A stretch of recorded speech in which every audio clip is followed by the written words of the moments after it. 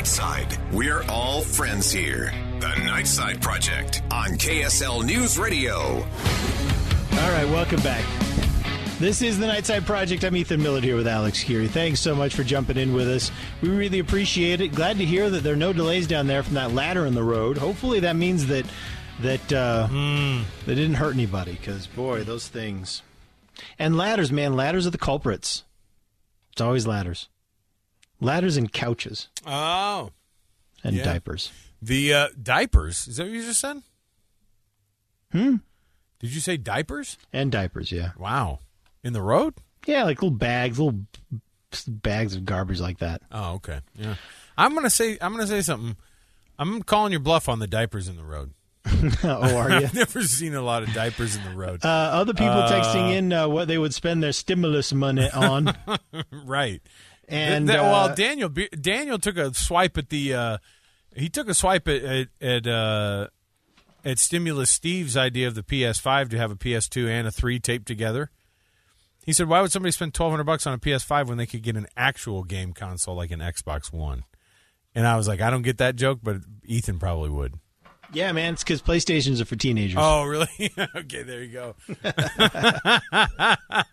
There's so many people right now that are upset. It's like when you make fun of somebody with an Android phone. Oh, I've got something I want to write into KSL. I'm gonna get a couple letters in the mail from somebody. All right, we have a few texts though coming in on things that you're going to spend that stimulus check on. What do you have? Someone says they can use it to pay rent, food, or medicine. So obviously very prudent. Keeping it local, that's good. Someone else says a concrete slab on the side of the house, finishing the RV pad. Oh, Yay. see, that's pretty All cool. right. And there's somebody. Look, there's a couple things going on there. RVs are very popular, so maybe you bought an RV, getting going, and then you're paying some local person to get that concrete slob. Well, you're at least probably buying bags of concrete at your local Home Depot. That could be true.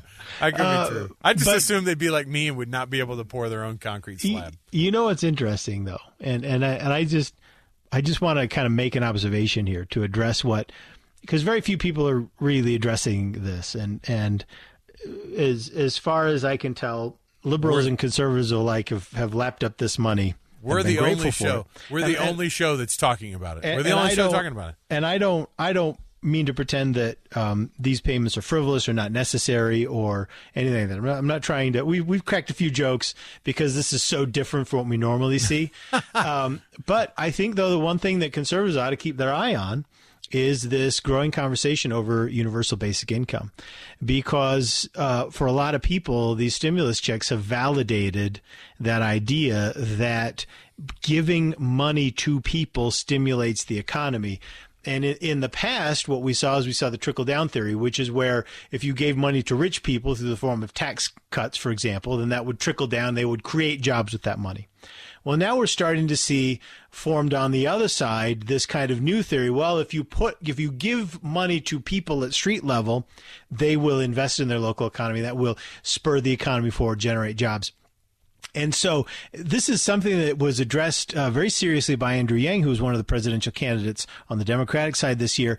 And a lot of people are looking at these stimulus checks saying, well, you know what, maybe there's room, and maybe this validates the idea. He's the guy who wanted those he wanted you to get paid for all the idea was you'd be getting paid for basically having your information out there that's already out there.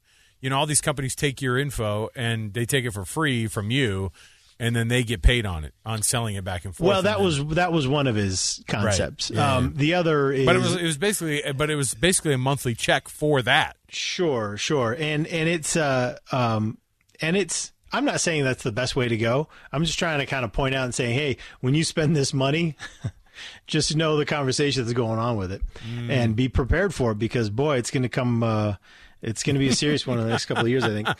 Someone texting in, I'll sell you a slightly used freeway ladder for $1,200. Oh, freeway ladder is about like freeway ladder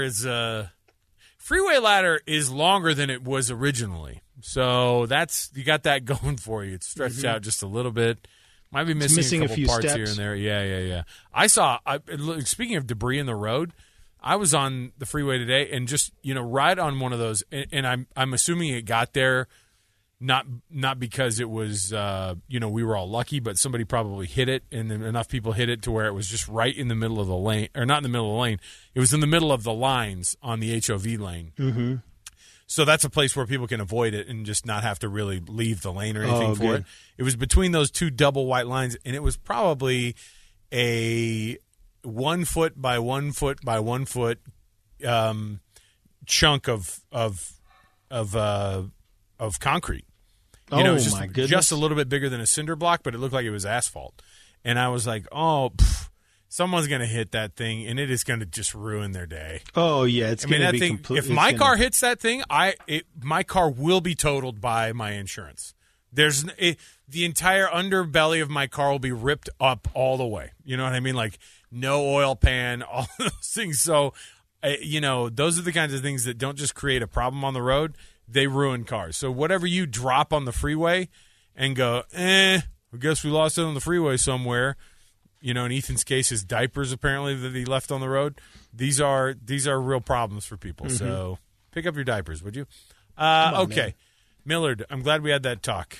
Darn it, we got to get to Google at some point and what they're going to be doing next year. Okay, we'll come back. We got Ethan's headlines. We're going to sneak in that Google, what they're going to do with their 200,000 employees through next year, trying to figure out, or through at least halfway through next year, a year from now, how they're going to be handling their current work system.